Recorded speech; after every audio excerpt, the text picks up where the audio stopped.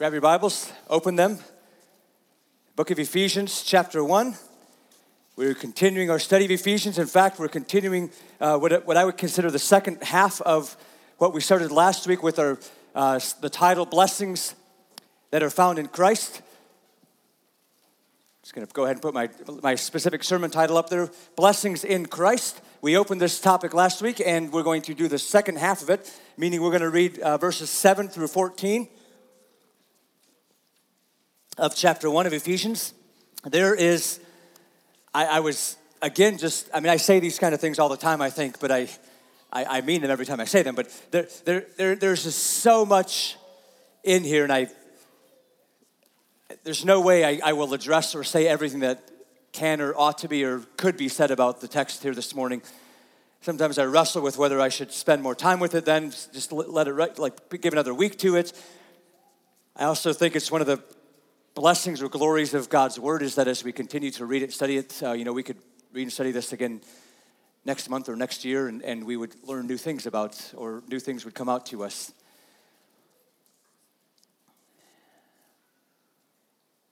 Unless the Holy Spirit speaks to us from this text, it remains lifeless, and to me, this is one of the most glorious and one of the most incredible texts in all of Scripture that we have. I might say that about a number of Scriptures, but this one certainly is true.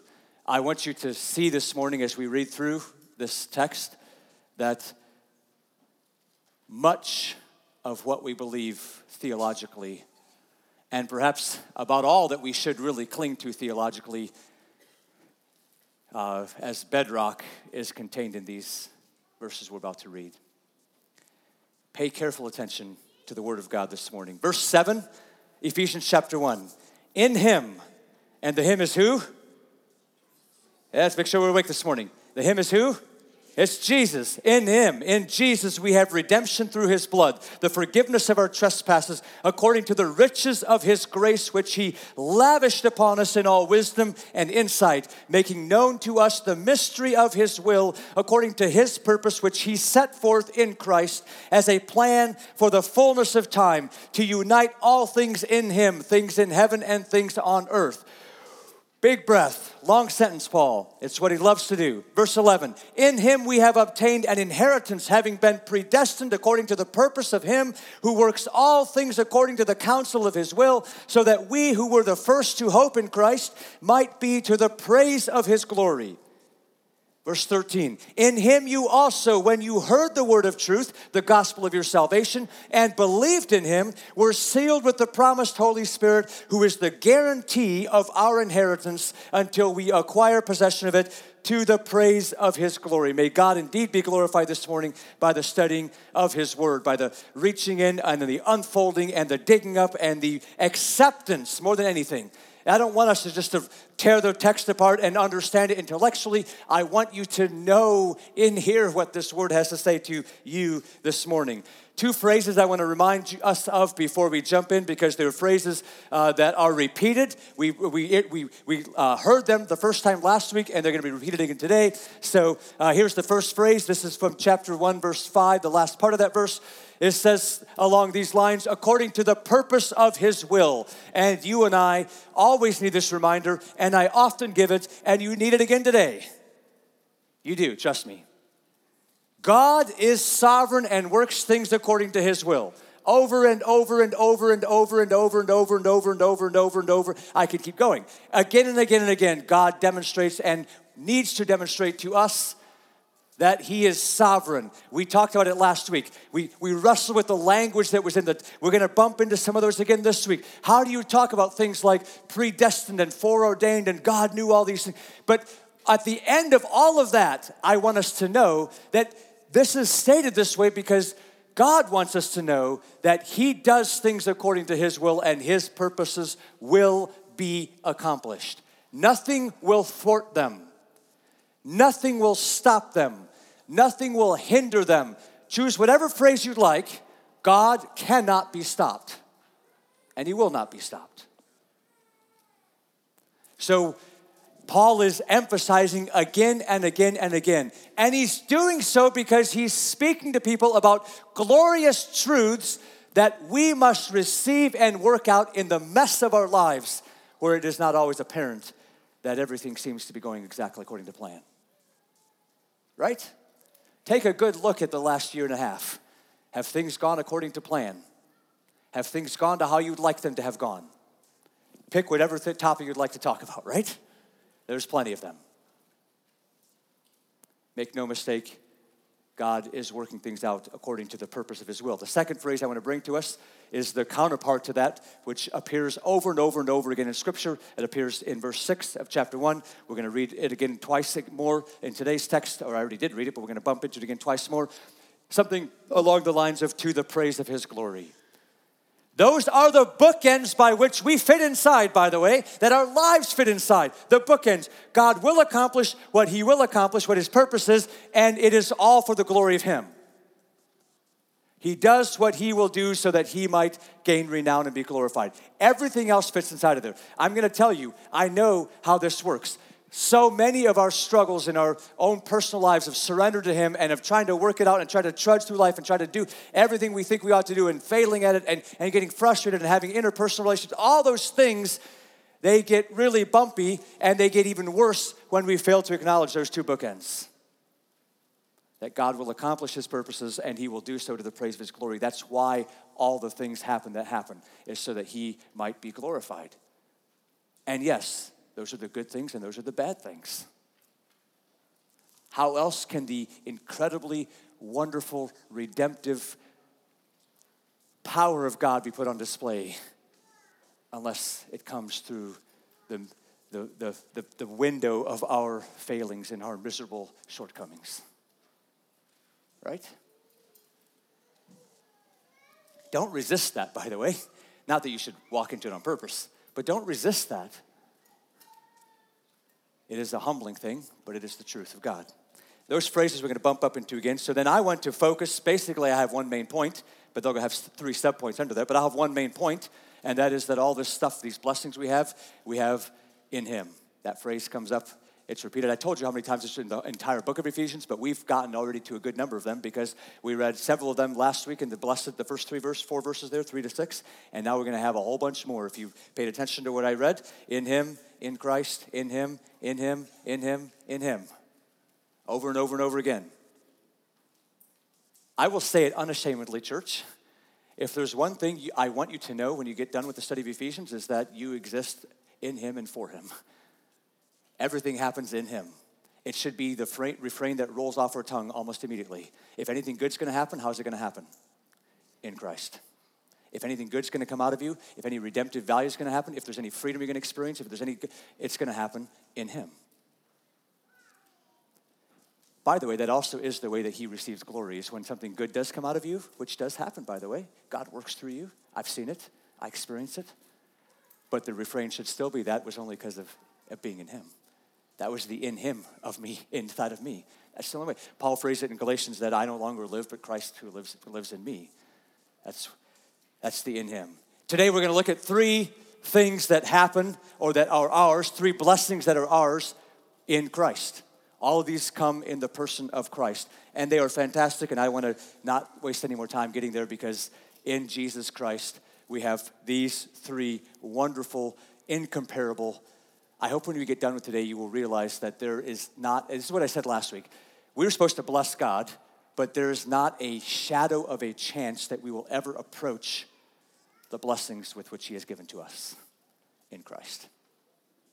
In him we have, verse 7 says, we have redemption. The Greek word that is for redemption there is apollutrosis, which you don't necessarily need to know that word other than to know that what it means, because it means ransom in full, to be paid in full. Apollutrosis is, I got to catch up with my slide here, is to be paid in full, to ransom. You know what a ransom is, right? It's when something has been taken and is to be bought back. That's key, by the way, because we belong to God, first of all, already, because he created us. So when we have been taken from him, when we've been taken captive by sin, when we have walked away, but when we've been captured by sin and we are now someone else's, he has ransomed us in full. The other way to interpret that phrase or that word is these words like riddance or deliverance or redemption. It comes from, because there's two words put together there. Apo means away or off of, and the word lutrosis comes from the word that means to free or to lift off, to loosen. So we have been loosened away from our sins. We have been redeemed through his blood. Makes no mistake of that phrase that fits in there. We have redemption in Jesus Christ through his blood. That equals the forgiveness of our trespasses. And that word trespasses encapsulates all of the unknown sins and also the willing known rebellions that we have committed against God. We have forgiveness of those. I hope there's at least a few of us here this morning who recognize what an incredible gift of God's grace that is. That we have been forgiven of our trespasses. We have forgiveness through the blood of Jesus Christ. This, of course, is no surprise, is a theme which runs thick through Scripture. Runs all the way through Scripture. I could read verse after verse after passage after passage. It is, I believe, one of these central themes in all of Scripture. I don't think you will disagree with me. Let me illustrate a few things, though, about this. Just kind of walk us through real quickly here.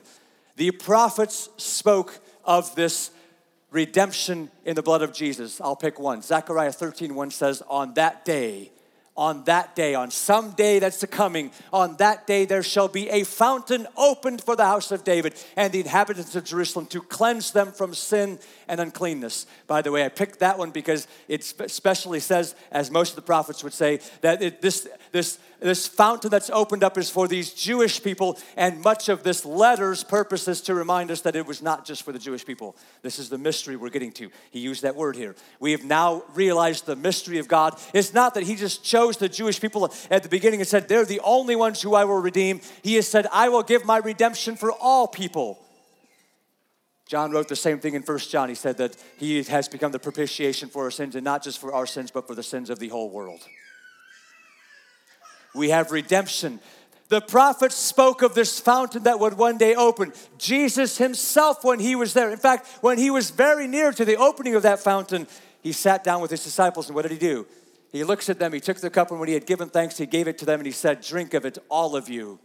All of you, drink of it, all of you, for this is my blood of the covenant, which is poured out for many for the forgiveness of sins. No doubt in that moment, none of the disciples understood the gravity of what was about to happen. The thing of which all the prophets had spoken of. Hey, on that day, there's a fountain that's going to be opened, which will be for the cleansing of our sins. And that day was right around the corner when Jesus said those words. It was coming like the next day. That day is here. John reflected the reality of it. You know this innocent little phrase that John uses as Jesus hung on the cross and his life, he gave it away, but his life winked out. And he talks about how when they came to him, they were going to break the legs of those hanging on the cross, and they came to Jesus and found him dead. So they didn't break his legs. Then he says this, but one of the soldiers pierced his side with a spear, and at once there came out blood and water. Words that Jesus had used about being born again. I'll tell you, that was the fountain opening up. That was there for the shedding of sins, the remission of sins, the forgiveness, the redemption, the ransom in full through the blood of Jesus Christ. Peter would look back at that event. Now, he watched it unfold. Well, he wasn't right there, but he watched it unfold as well. But he would look back at that event, and he would say this in his letter, his first letter, knowing that you were ransomed, here he uses that word, that you were ransomed from the futile ways inherited from your forefathers, not with perishable things such as silver and gold, but with the precious blood of Christ, like that of a lamb without blemish or spot. In Jesus Christ we have redemption. And by the way, the heavenly throng will for ages into eternity declare this truth. Revelation 5:9. John saw this around the throne as they were worshiping. They said, worthy are you, Jesus, to take the scroll and to open its seals, for you were slain, and by your blood you ransomed people for God from every tribe and language and people and nation.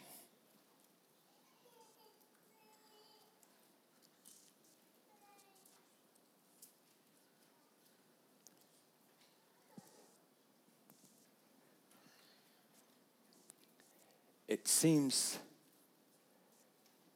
impossible to highlight or to emphasize or to lift up or magnify enough what the precious blood of Jesus accomplished for you and I. The redemption that is ours in Jesus Christ. I can't quantify it. I can get excited and yell. I can break down in tears and cry. And neither of those get to the fullness. It is, I remain convinced, one of those basic elementary truths that almost every one of us have heard from little up if we've gone to church, and becomes such a normal thing for us that we forget how unbelievably precious it is. That we forget how incredibly amazing it is. That we forget. That's why Paul uses this flowery phrase. He's like, we forgiveness according to the riches, the plenteous amount of grace. And he's not even done, because the plenteous amount of grace that God has lavished on us. When you lavish someone with gifts, what does that mean?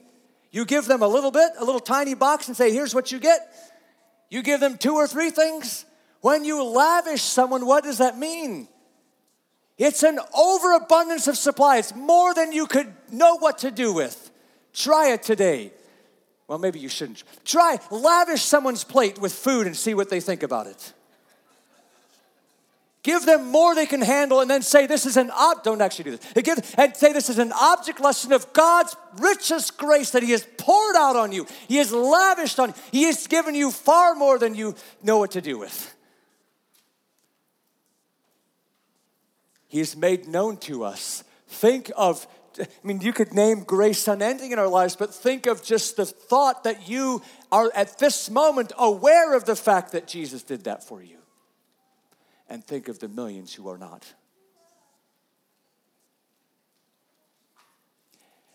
And when you do, let it break your heart. And let it change your life and what you do and where you send your money. He has made known to us the mystery of this will according to His purpose, which He set forth in Christ.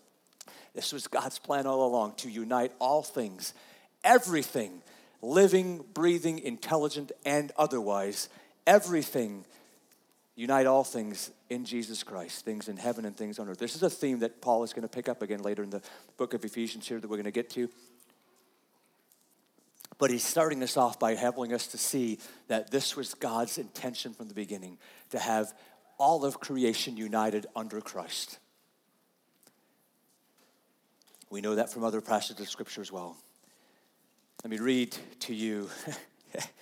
We're supposed to bless God, but let me read to you this blessing we've received of the redemption through the blood of Jesus Christ. And let me read it to you from Romans chapter 4, verses 7 to 8. Because it says this. Blessed are those, talk about blessing, blessed are those whose lawless deeds are forgiven and whose sins are covered. Blessed is the man against whom the Lord will not count his sin. And it's from Romans 4, 7, and 8, because Paul is using it there when he is talking about the salvation that comes through Jesus. It's actually a quotation of Psalm chapter 32. Even back then, the psalmist wrote the same thing. What an incredible blessing when God does not count your sin against you. If you are in Christ and you have redemption of your sins, then God is no longer counting your sin against you. That is, I tell you, the greatest blessing you will ever receive. I hope you know that this morning. In Him, in Jesus Christ, we not only have apolutrosis, which is redemption, but we have kleroho. In Him, verse 11, we have obtained an inheritance. That's what kleroho means. We have obtained an inheritance. We have received something. That word kleroho means to allot or to assign, or as I said, to obtain an inheritance. Actually, the root of that word is the same root shared by the words like when you cast lots. It's the same word used in the Old Testament when they were divvying out the land of promise to the different tribes. And lots fell, portions fell. This is your portion, this is your portion, this is your portion. That's what it means. We have received a portion. When we are in Christ, we have received a portion from God. we have obtained an inheritance. Let me ask you something. What kind of inheritance do you think you will receive from God? What is that inheritance like?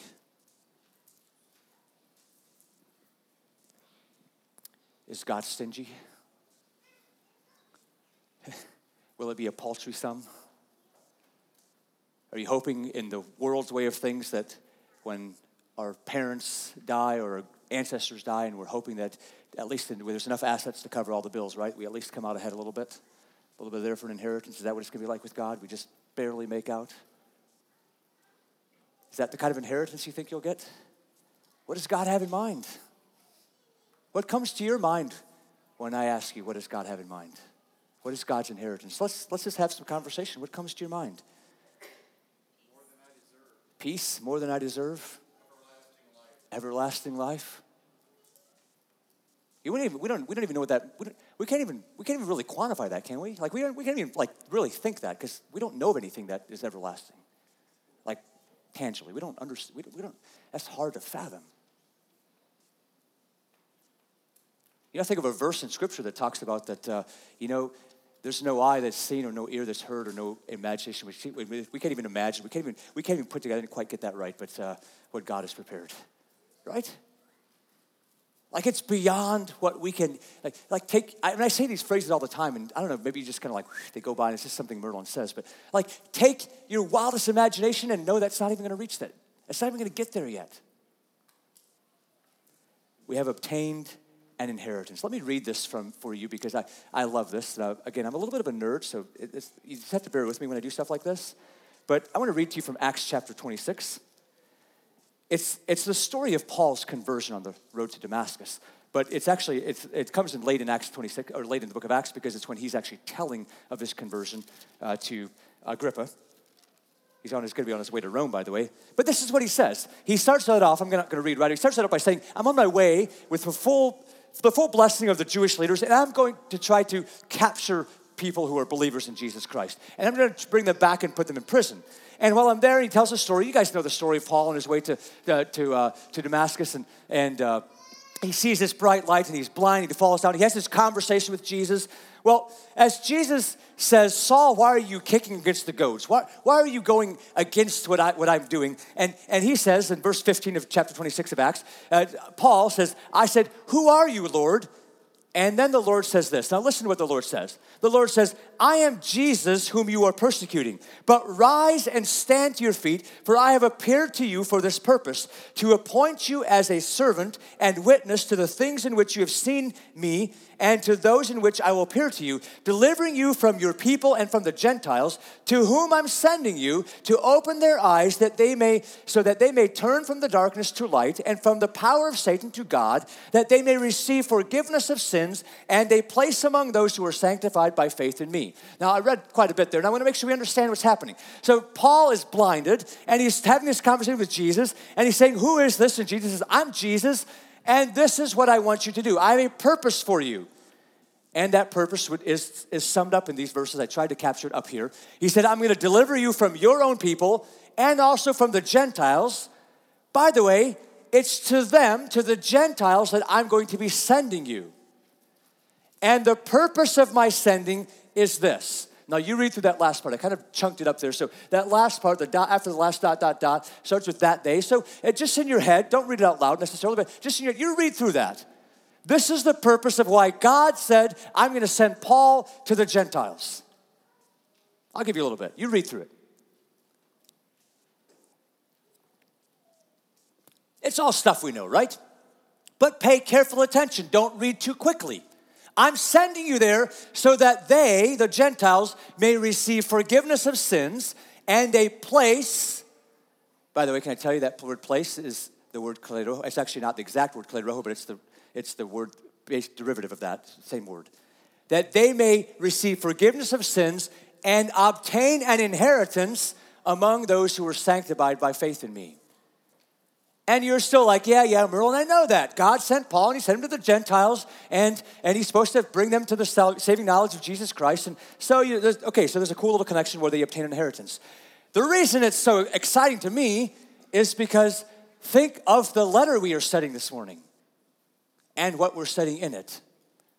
Think of the point of Ephesians. What's one of Paul's overarching points with the letter of Ephesians is to let the Gentile people know that from the very beginning, they were part of God's plan to receive redemption and an inheritance. Which is why he's saying exactly what he's saying in Ephesians chapter 1, verses 7 through 14. He is literally carrying out what Jesus told him he should be doing. He went to Ephesus, to the Gentile believers, and he said, I want you to know that you can receive forgiveness and that you can receive a place or obtain an inheritance among those who are sanctified by faith in me. By the way, I would make an argument to you that all three things we're going to cover this morning, the redemption, the inheritance, and the one that's still to come, are actually all three right there, directly from Jesus. We've covered the first one, redemption, receive forgiveness. We've covered the second one, obtain an inheritance, a place. It's the last one, being sanctified by faith. That's the role of the Holy Spirit, which is what the last point is going to be all about. I would argue that Paul's writing in Ephesians chapter 1 and what he's trying to tell the Gentile believers that he's writing to come directly out of Jesus' very words to him on the road to Damascus. This is why I exist. I exist to proclaim to the Gentiles that you have redemption in Jesus Christ and that you have obtained an inheritance in Jesus Christ. And by the way, you're going to receive the Holy Spirit in Jesus Christ. That's what we're going to get to in just a little bit. But let's stay with our inheritance for a little bit longer because Peter uses these words, and I want to read them for you this morning. I'm going to turn there. You can if you want to, or just listen to me. 1 Peter chapter 1. By the way, I'd have you notice the similarities between Peter's opening in 1 Peter chapter 1 and Paul's opening that we just are covering in Ephesians chapter 1 the last week and this week as well.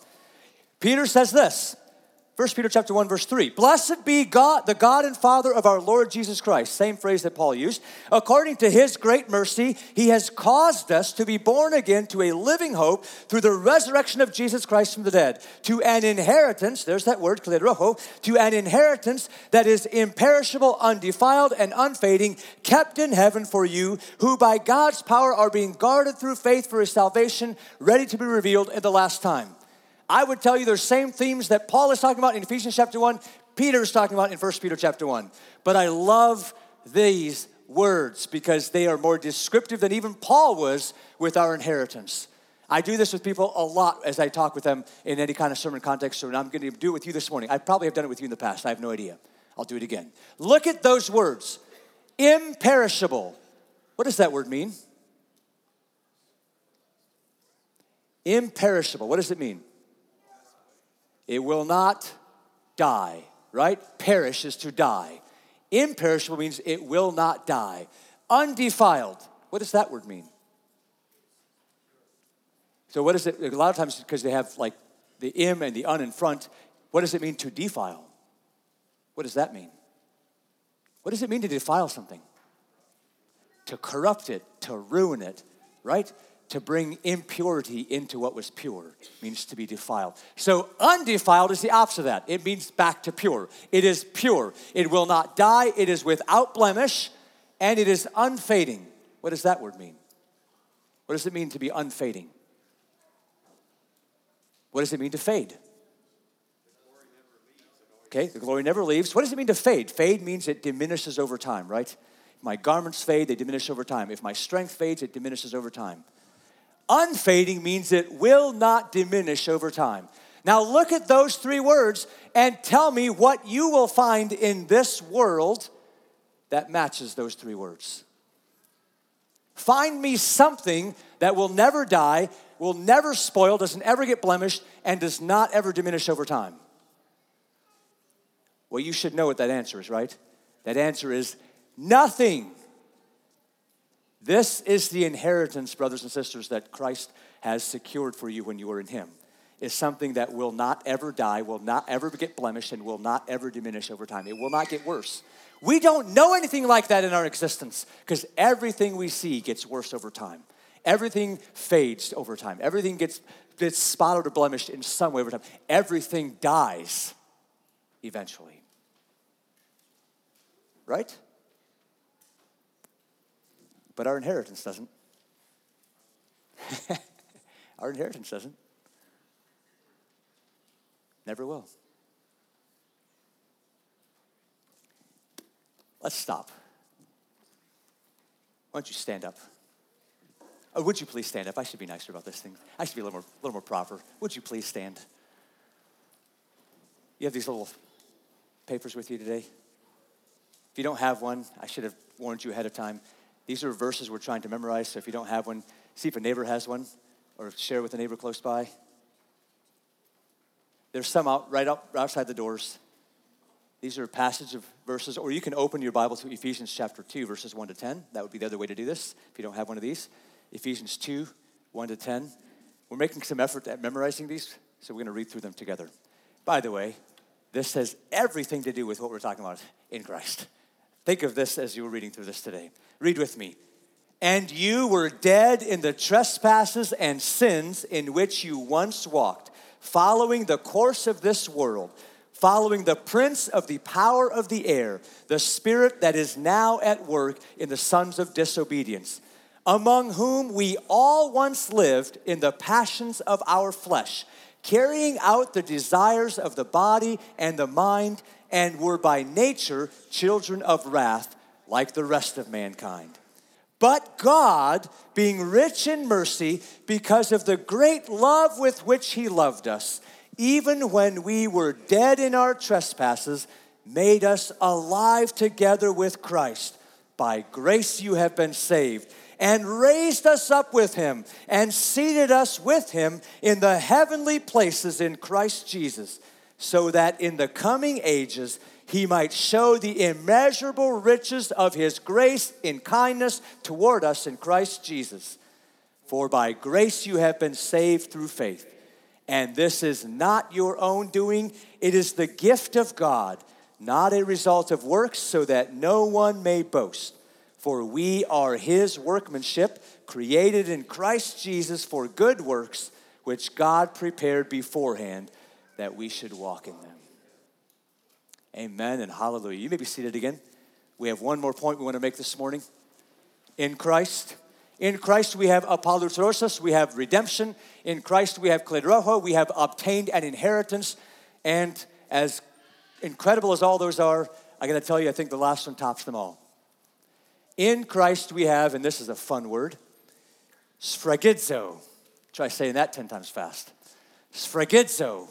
Sphragidzo means we were sealed with the Holy Spirit. By the way, that last line, if you're looking at your text there, he adds some parenthetical statements. So the main text, the main point of that verse in verse 13 and 14 reads this way. In him, you also were sealed with the promised Holy Spirit. And he goes on to define that by saying he's the guarantee of our inheritance until we acquire possession of it to the praise of his glory. And he had already inserted this parenthetical statement that you were sealed when you heard the word of truth, the gospel of your salvation, and you believed in him. Sphragidzo. We are in Jesus Christ sealed. And I love this word. This word means to stamp something for security or preservation. Picture, if you're into like biblical pictures of what's happening, picture a scroll rolled up and sealed. You see the same picture in the book of Revelation, for example, when you're reading through, and actually we read that verse where we talked about Jesus is the only one worthy to open that scroll. Something that is sealed, typically with an imprint of who that seal belonged to, so that you knew. So for example, if I made my last will and testament, then I would write down what I want to have happen upon my death, and I would roll it up, and I would have my seal that belongs to me. It's like my identity, and I would seal it and say, this is my property, and it's sealed for security and for preservation. They did the same thing with letters. If they were sealed, then that meant that if the seal was gone, you would know that somebody messed with it or somebody read it and they weren't supposed to, because it's for their preservation. You remember in the book of Nehemiah? Actually, I made the opposite point because they sent an open letter to Nehemiah. In other words, they didn't seal it. The point of it was they wanted everybody to read it along the way so that they could help put pressure on them to stop building. Side point, but if you remember that back in Nehemiah, that's something that happened. We are, in Christ, stamped. Oh, I hope that you can receive this morning. You are stamped. God has put his sign of identity on you for security and for preservation. You are sealed with the Holy Spirit. I'm going to tell you, we have all kinds of discussions about the mark of the beast and all kinds of things like that, and I'm not saying those aren't real or those aren't things, but as believers, we should fundamentally understand that we already have a mark when we've trusted in Christ, and that mark is the Holy Spirit. We are sealed. We have his signature, his identity stamped upon us. If, this is why Paul did the parenthetical statements first, by the way, if we have heard the word of truth and we believed it. This tells you, little sidestep here. This tells us of the great importance of the word of truth, of the fact that what's contained in the Bible, the gospel of salvation, is so necessary. And of its proclamation, that it must be said. Look at what he says. In Jesus Christ you were sealed, but before I get to the cool part about being sealed, I got to tell you, it's that when you heard the word of truth, and Paul, of course, does such a great job of lining that down, right? Like, how are they going to believe if they don't hear? And how are they going to hear if nobody goes and tells them? How are they going to go unless they're sent, right? How wonderful are the feet of those who bring good news. That's why that verse is there. If you hear the word of truth and you believe it, you receive it, it comes inside and you say yes. Let me put it this way. John the Baptist actually talked about this. If you flip back in your Bible to John chapter 3, it's where one of my favorite things that John utters comes from, and I'm not going to necessarily, it's not actually what I wanted to read right there, but it comes right on the heels of that, where John says that line that Jesus must increase and John must decrease. Right after that, he says this in verse 31 of John chapter 3. He who comes from above is above all. He who is of the earth belongs to the earth. Now, he's again still making contrast between Jesus and himself. Jesus comes from above. He came from the earth. He who is of the earth belongs to the earth and speaks in an earthly way. He who comes from heaven is above all. He bears witness to what he has seen and heard, yet no one receives his testimony. Whoever receives his testimony, listen to this verse 33, whoever receives his testimony sets his seal to this, that God is true. Now let me just stop. There's kind of a weird way of saying it, but I'm going to make sure you understand it. He uses the same word, sphragizo. He sets his seal to this, but here's what his seal is, that God is true, that what God says is right, that God is in control, that God is the all-powerful, that what God says is true. That's what he's saying. So that's what we are doing, by the way, when we believe in the gospel of salvation. When we hear the word of truth and believe in the gospel of salvation, we are saying God is correct. What is God correct in? He's correct in that he created us right and that we walked away from him, that we sinned, that it was our sin that separated us and caused death to come. And God was right in that we needed salvation. And God was right that when he said, I will send someone who will be your reconciliation, that he was right, and that he sent Jesus, and that Jesus was who he says he was, that he came as God's son, the only propitiation that could be made for us, that redeemed us and ransomed us from our sins, that God is right. And that unless we have Jesus, we will not come to the Father. When we believe, that's all the things we're saying. We're saying that God is right.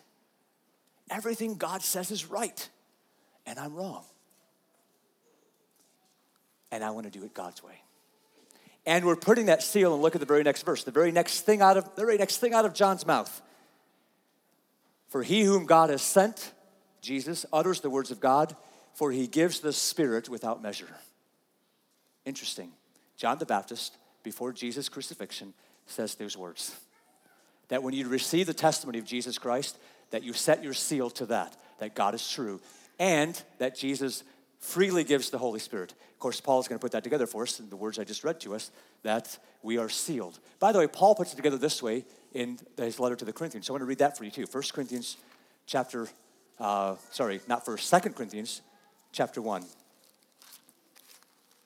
2 Corinthians chapter 1 says this in verse 20. For all the promises of God, and this is maybe a familiar phrase in some contexts, for all the promises of God find their yes in him. Now, Paul is actually talking about his yes or no and whether he's going to come or not come and some question about that and the accusation that was being leveraged against him that he says something and just does whatever else he wants. And he's trying to say, no, we don't work that way. I'm led by the Spirit. And he says, for all the promises of God find their yes in him. Who's the in him, by the way? Are you still awake out there? Who's the in him? It's Jesus. Just travel up a couple of verses. In verse 19, he says, as surely as God is faithful, our word to you has not been yes or no, for the Son of God, Jesus Christ, whom we proclaimed among you. And he goes on to talk. So he's referring back to the Son of God in Jesus. So all the promises of God find their yes in him. That is why through him, through Jesus, we utter our amen to God for his glory. That's why we say amen at the end of our prayers. May it be so. It's through Jesus. It's recognizing that it's in Jesus that all these promises are yes. And it is God who establishes us with you in Christ and has anointed us, and who has also put his seal on us and given us his Spirit in our hearts as a guarantee. I put that last verse up there for you to see. It is God who establishes us with you in Christ and has anointed us and has also put his seal, phragizo, has put his seal on us and given us his Spirit in our hearts as a guarantee. Of course, it's the same thing he wrote to the Ephesians, but I just wanted to give it to you in a different context, a different frame of reference, that when God says things, that's what should happen. That is what does happen, in fact, and God puts his seal to that, and when we agree with that, we become part of that. If we don't agree with that, we're on the outside. God is still going to do what he's going to do. Can I say that to you again? God is still going to do what he was going to do. When we agree with that, then we come under that. We are found in Christ, and that seal comes on us. That's the Holy Spirit. It is our guarantee. Now, back in Ephesians, let me come back to the book of Ephesians as we wrap this thing up. Back in Ephesians, he says, this, by the way, you have redemption. You have an inheritance, but have you received your full inheritance yet? Well, that was pretty unconvincing. Let's try this again.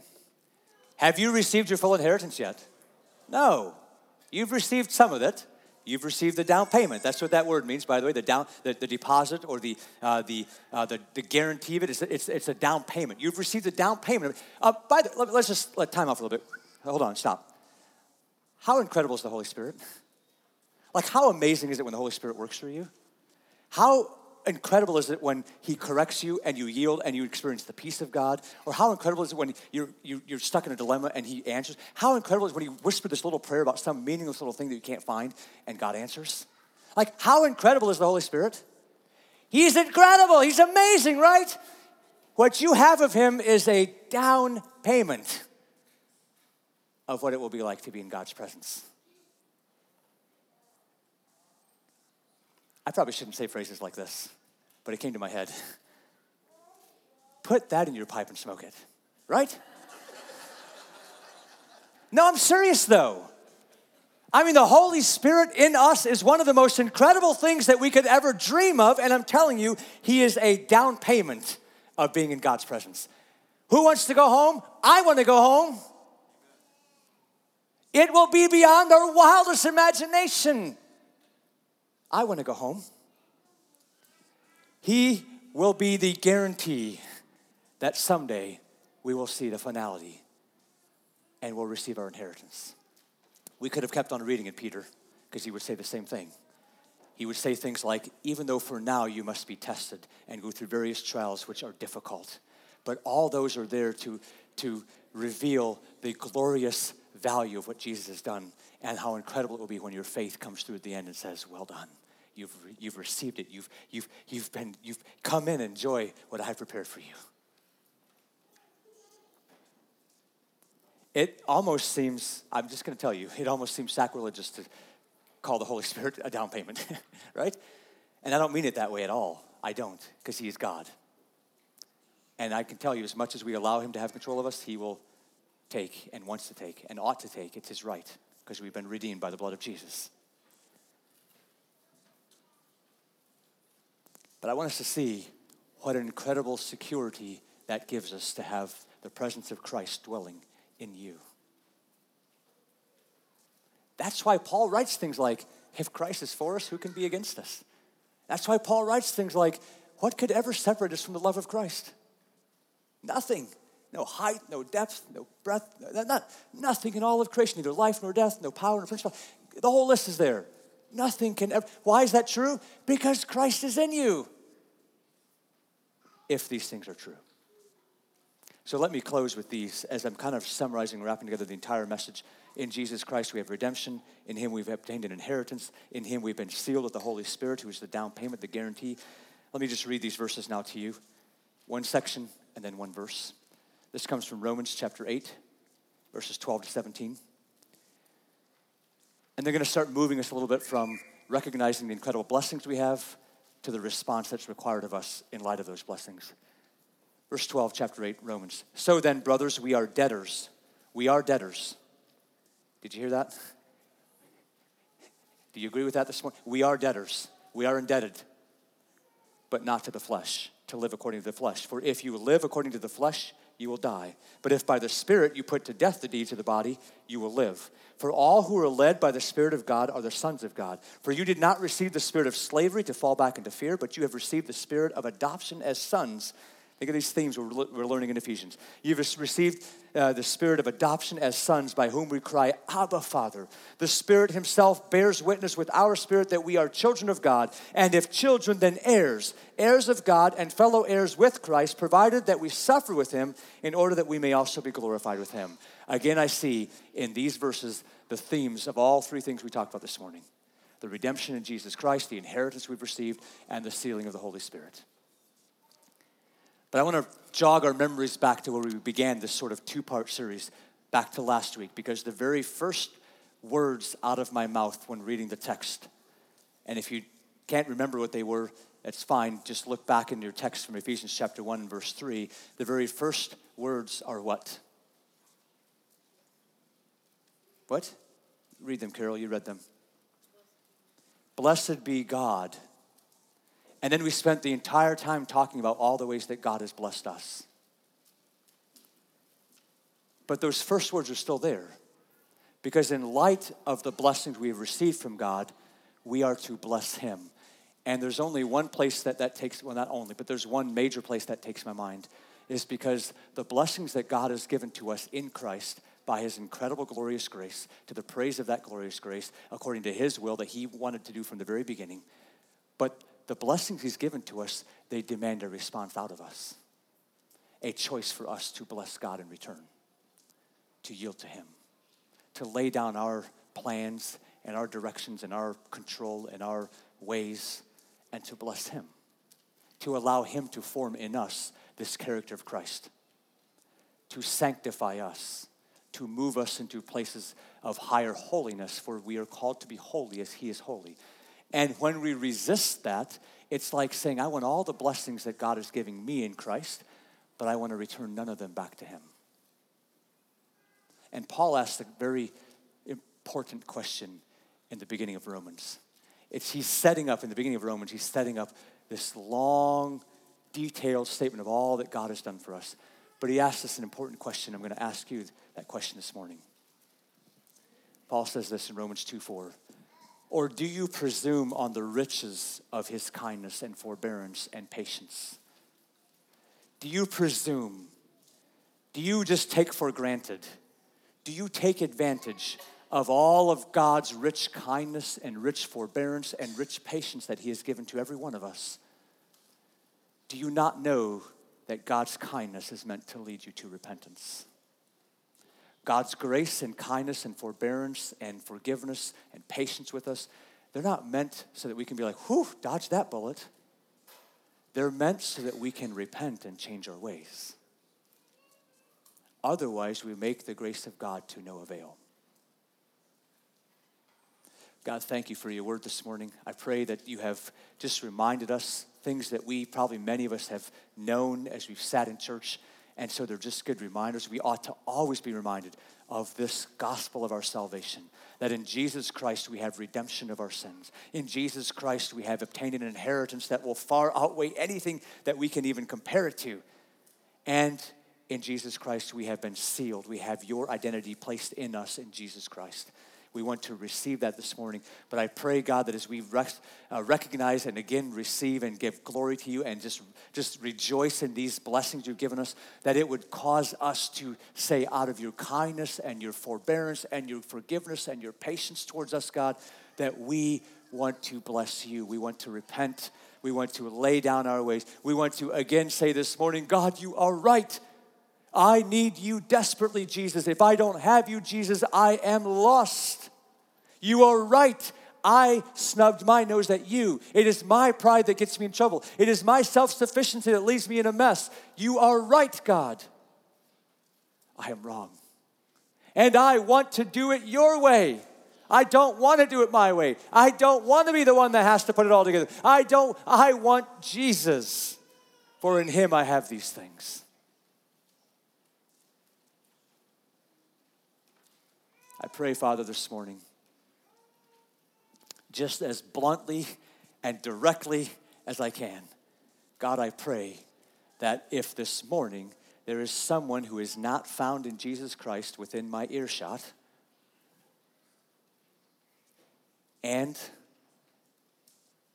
they are recognizing this moment by your Holy Spirit's power that you have granted them kindness and forbearance and patience, that they would choose to respond by repenting and turning away from their wicked ways and turning towards you and saying, I'm done.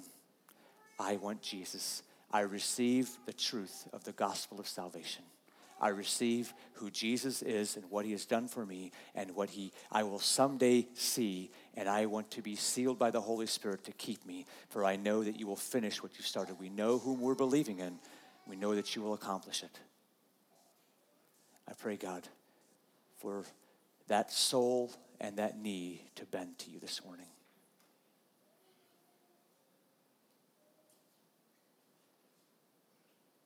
And I pray, Father, if I may be so bold, I pray for just an unction or a moving of the Holy Spirit that is so powerful or forceful that if there's someone like that here, that they cannot deny. They can't step away from it. They can't walk away from it. It cannot be.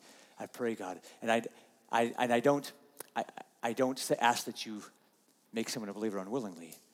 But I pray that the conviction and the power and the presence of the Holy Spirit would be so strong that their eyes would be opened to the truth.